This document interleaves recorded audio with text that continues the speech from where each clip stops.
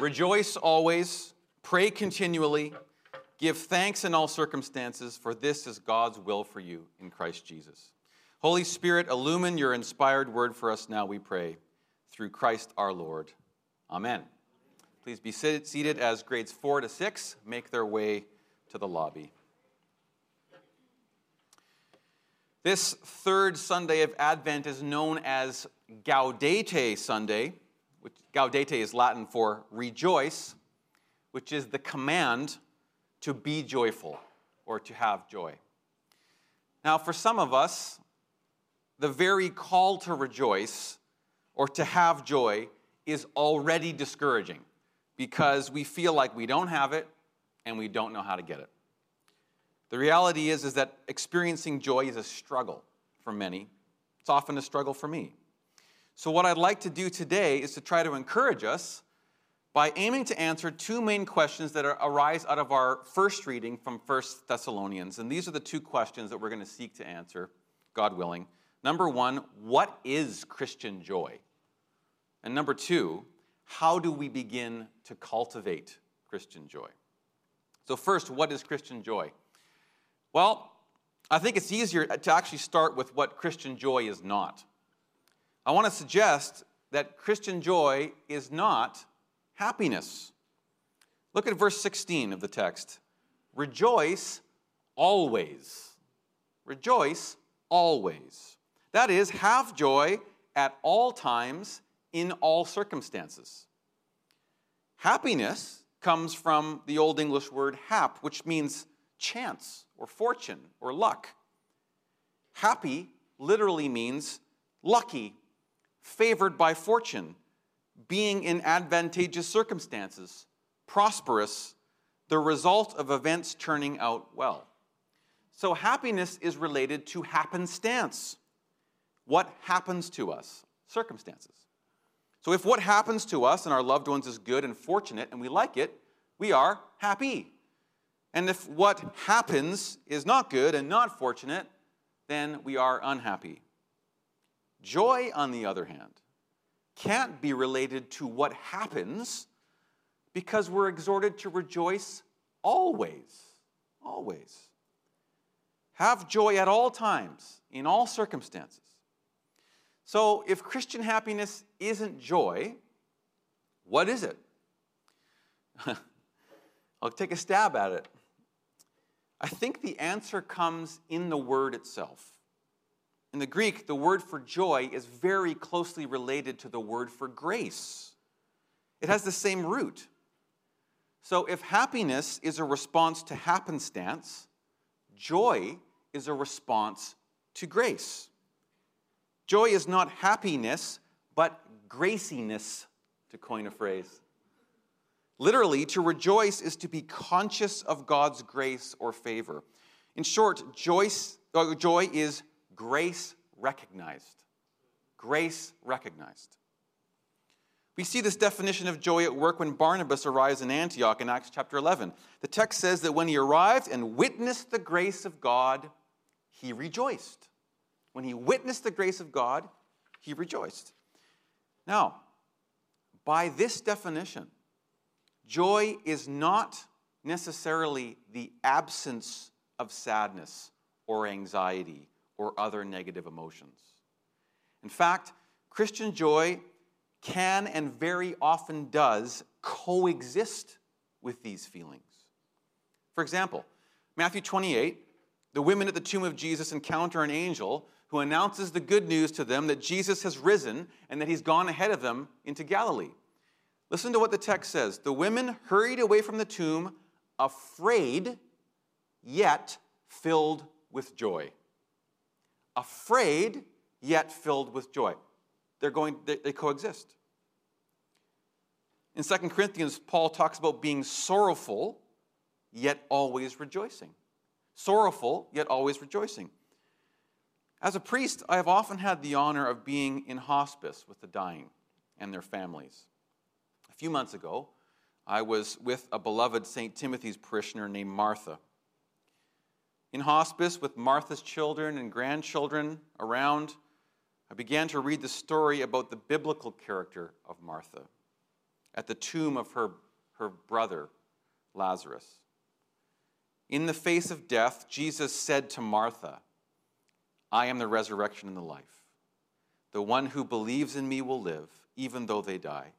And whoever lives by believing in me will never die. Do you believe this? Yes, Lord, Martha replied. I believe that you are the Messiah, the Son of God, who has come into the world. Even now, it's difficult to get those words out. I got through that part okay in hospice, but when I got to the anointing and the prayers of commendation, I could hardly get the words out through the tears. This is what we pray. Into your hands, O merciful Savior, we commend your servant Martha. Acknowledge, we humbly beseech you, a sheep of your own fold, a lamb of your own flock, a sinner of your own redeeming. Receive her into the arms of your mercy, into the blessed rest of everlasting peace, and into the glorious company of the saints in light. I couldn't get through that without tears. And when I got into my car, I wept aloud. But they weren't just tears of sadness. There were certainly tears of sadness, no question about it. They were there. But there was something else going on. In those moments with the dying, the veil between heaven and earth is so thin, and the reality of God's grace is so potent and palpable. There was such clarity to me that Martha belonged to the Lord, that she was his, and that she was very shortly going to be absent from the body but present with him. And I was on the doorstep with her, on the threshold. The tears were as much related to that sense as they were to the sadness. What was that sense? It was grace recognized. That is Christian joy. Christian joy. And it coexisted with great sadness in the face of death. So what is Christian joy? It is something like an abiding consciousness of God's grace or favor, independent from and in the midst of our circumstances and even other feelings. Should I say that again? Joy is something like an abiding consciousness of God's grace or favor, independent from and in the midst of our circumstances and even other feelings. Christian joy is experienced in the midst of sorrow, like the bright pink candle in the midst of the dark purple ones. You might be thinking, okay, but that's really unsatisfying. I want joy without fear and sadness. And to that, I would simply say, I do too. I do too. But as long as sin and death remain in this world, so too will sorrow and fear. There will be a day when Jesus will wipe every tear from our eyes. There will be no more death or mourning or crying or pain, for the former things will have passed away. But that day won't be until he comes. So we cry the cry of Advent. Come, Lord Jesus. Come, come. So that's an attempt at defining Christian joy. On to the second question. How do we begin to cultivate Christian joy? Well, I don't think this is as straightforward as just choosing joy. Why? Because the scriptures describe joy as both a fruit or the result of something else and a gift. It's the result of the Holy Spirit dwelling in us. In fact, it's the second one on that list from Galatians that we learned in Sunday school. You know, if you grew up in Sunday school, the fruit of the Spirit is love. Joy is the second one. It's also a gift. To the Romans, Paul says, may the God of hope fill you with all joy, which means that it comes from outside of us. It's not proper to us, it's proper to someone else, and we receive it as a gift. So how can it be a fruit and a gift, but also a command? In our text today, we're exhorted to rejoice always. Once again, we come to a classic Christian paradox. Everything we have, our very existence and our salvation, is a gift from God. But we're not passive robot recipients of his gift. Joy is a gift, but Paul says, remember he says to Timothy, fan into flame the gift of God. Fan into flame the gift of God. So we can't just choose joy independently of God, but we can stoke it. We can feed it. We can blow on it. We can cultivate it. How? Well, we're going to stick close to our text today. Our text gives us a number of ways, and I'm going to highlight 3 this morning. The first comes in verse 17. Pray continually. Pray continually. To pray is to lift our hearts and minds to God. So if we want what only God can give, we have to go to God. C.S. Lewis wrote, if you want to get warm, you must stand near the fire. If you want to be wet, you must get into the water. If you want joy, power, peace, eternal life, you must get close to or even into the thing that has them. So praying continually is getting into the source of joy. How do we pray continually? Well, this is a big topic, and we could spend the rest of the sermon talking about prayer. I'm not an expert in prayer by any means, but I'm going to give you one example of how to pray continually. There's lots of ways to pray continually, but I'm going to give you one example, and that is to pray small bits of Scripture all day, throughout the day. The Psalms are a great resource for this. In fact, this morning I told my wife, I said, honey, I'm feeling so anxious today. I don't know how you feel when you're anxious, but when I get anxious, my body starts to tell me I'm anxious by a number of different ways. First is I get cold. Like I start to get cold and I can't get warm. Other is that my appetite goes away and I can't, I'm not hungry. So I'm like, okay, I'm anxious. So what do? I try to change my circumstances. I have a hot bowl of porridge. I go have a hot shower, and I'm like, I'm going to change my external circumstances to stop being anxious. And then I thought to myself, you dum-dum. Why don't you do what you're going to tell your congregation to do in your sermon this morning? You ding-dong. So I thought, okay, so I'm standing in the hot shower, and I start to speak the words from the Psalms. And I'm sorry, Phil, but this is going to be in King James because that's my heart language. Lord, open thou my lips, and my mouth shall show forth thy praise. O God, make speed to save me. O Lord, make haste to help me. and I can feel the joy even now in the midst of my anxiety, right? Yea, though I walk through the valley of the shadow of death, I will fear no evil. Because there's no evil to fear? No. Why? Because thou art with me. Thy rod and thy staff, they comfort me. Thou preparest a table before me in the presence of mine enemies. Thou anointest my head with oil. My cup overflows. Surely goodness and mercy shall follow me all the days of my life, and I will dwell in the house of the Lord forever. We don't have to stay in the Psalms. What if we're feeling shame? Sometimes we feel shame. We feel guilt. Therefore, there is now no condemnation for those who are in Christ Jesus, because through Christ Jesus, the law of the Spirit of life has set me free from the law of sin and death. For what the law was powerless to do, and that it was weakened by the sinful nature, God did by sending his own Son in the likeness of sinful flesh to be a sin offering. And so he condemned sin in the flesh in order that the righteous requirements of the law might be fully met in me, who's trying to live not according to the sinful nature, but according to the Spirit. So that's one way that we can cultivate joy, is to read little chunks of Scripture throughout the day. And when we pray continually, especially when we pray Scripture, we're turning our hearts and minds to the source of joy.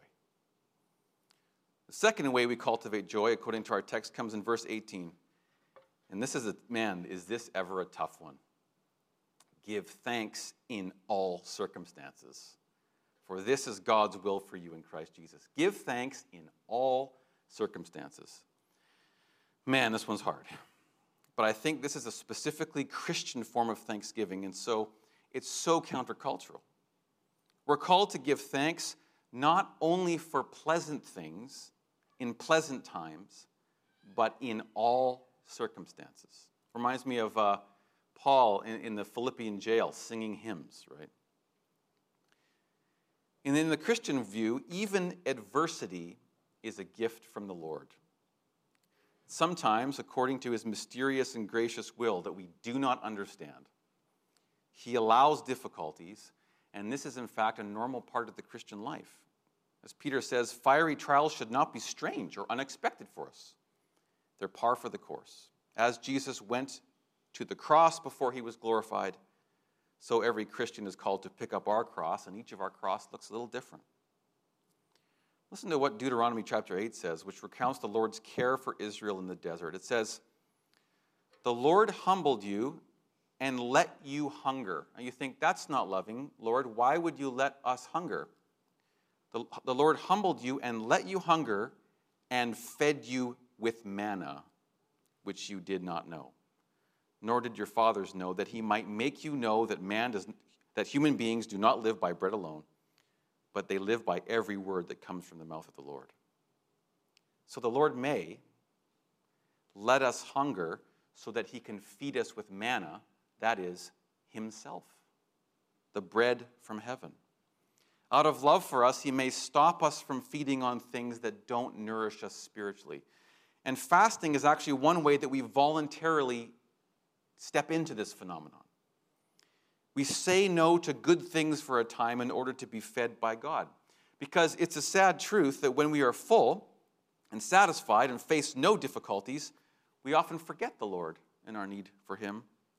And this ultimately is not good for us because it severs us from our source and leaves us open to destructive influences and our own destructive appetites. Listen to Deuteronomy again. "Take care lest you forget the Lord your God by not keeping his commandments and his rules and his statutes, which I command you today, lest when you have eaten and are full and have built good houses and live in them, and when your herds and flocks multiply and your silver and gold is multiplied and all that you have is multiplied," in other words, that when things are going really well for you, then your heart be lifted up and you forget the Lord your God, who brought you out of the land of Egypt, out of the house of slavery. I dare say in the West we're particularly prone to this temptation. But it's not just material poverty that turns us to God. Perhaps we struggle with anxiety or worry or mental health or loneliness or physical health or real challenges in our relationships. Now, please don't misunderstand me. I would not wish these on myself or anybody.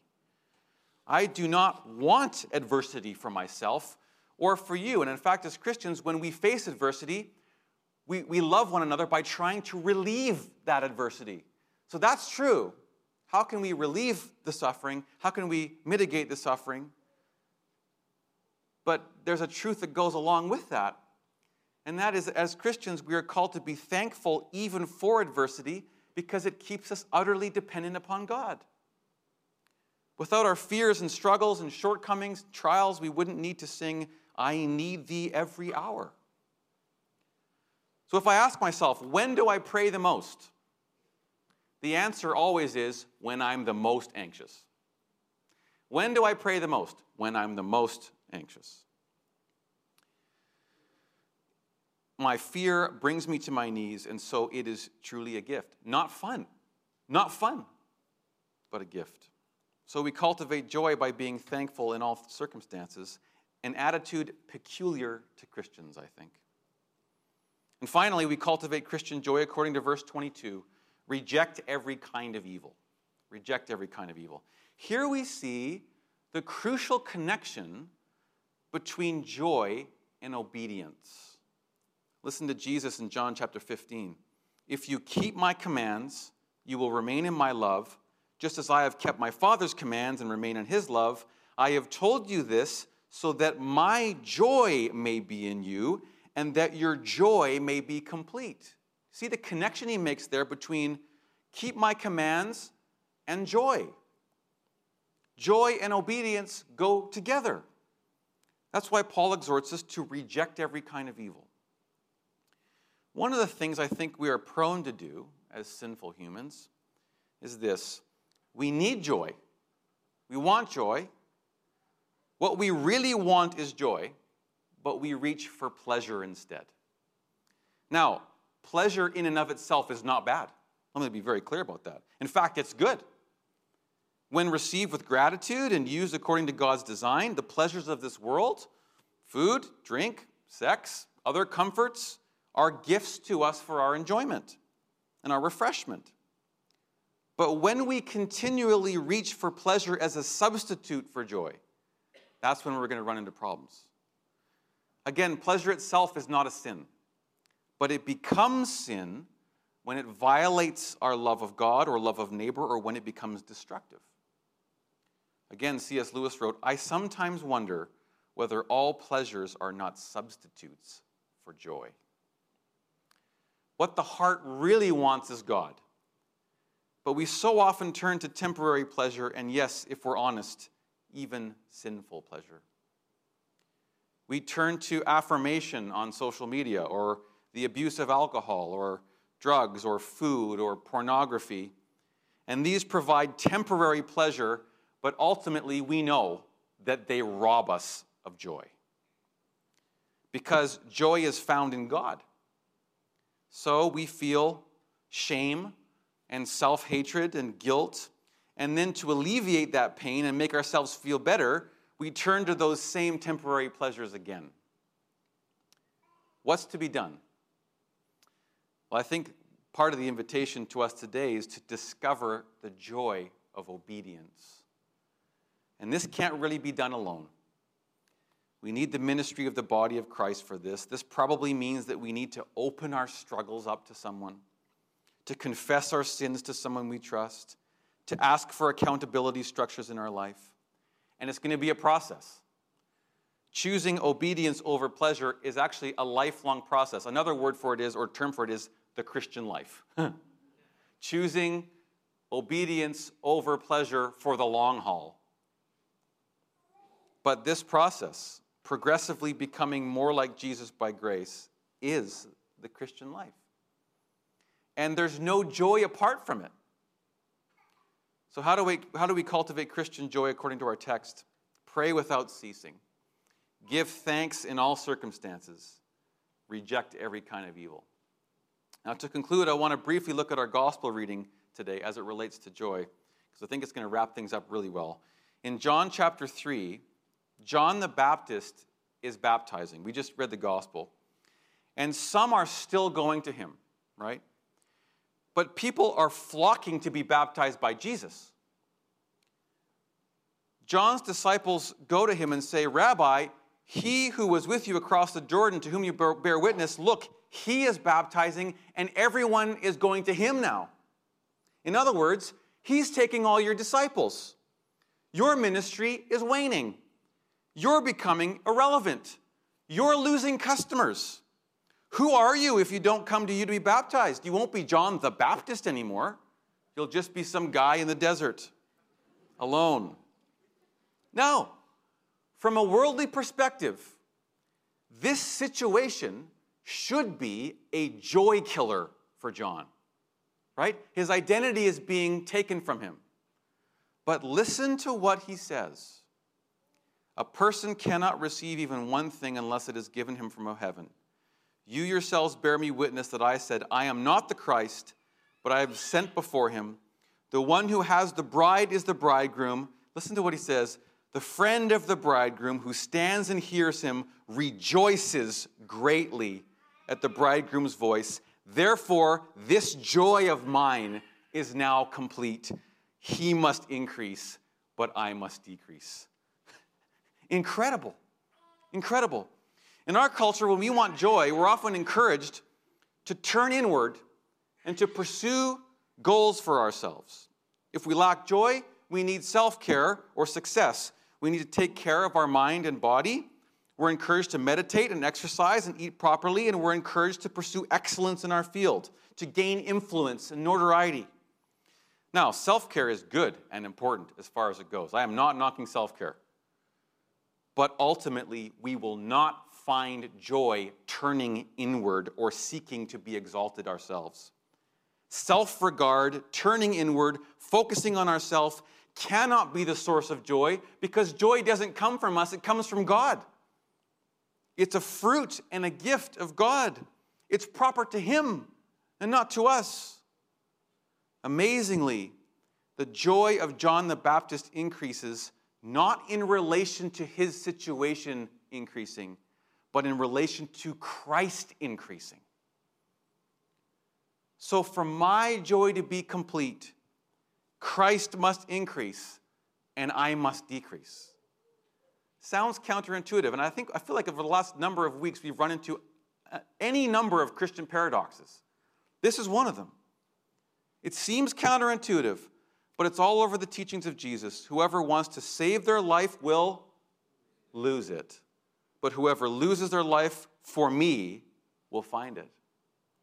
Truly I say to you, unless a grain of wheat falls to the earth and dies, unless we die to ourselves, it remains alone. But if it dies, it bears much fruit. The last shall be first, and the first shall be last. So, joy doesn't come when we seek joy. It comes as a result of Christ being exalted in us. So, we're called to pray continually, to give thanks in all circumstances, to reject every kind of evil. Christ must increase, we must decrease. Come, Lord Jesus. I'll conclude by blessing you with a blessing that comes straight out of our epistle today. May God himself, the God of peace, sanctify you through and through. May your whole spirit, soul, and body be kept blameless at the coming of our Lord Jesus Christ, the one who calls you is faithful, and he will do it. The grace of our Lord Jesus Christ be with you all. Amen.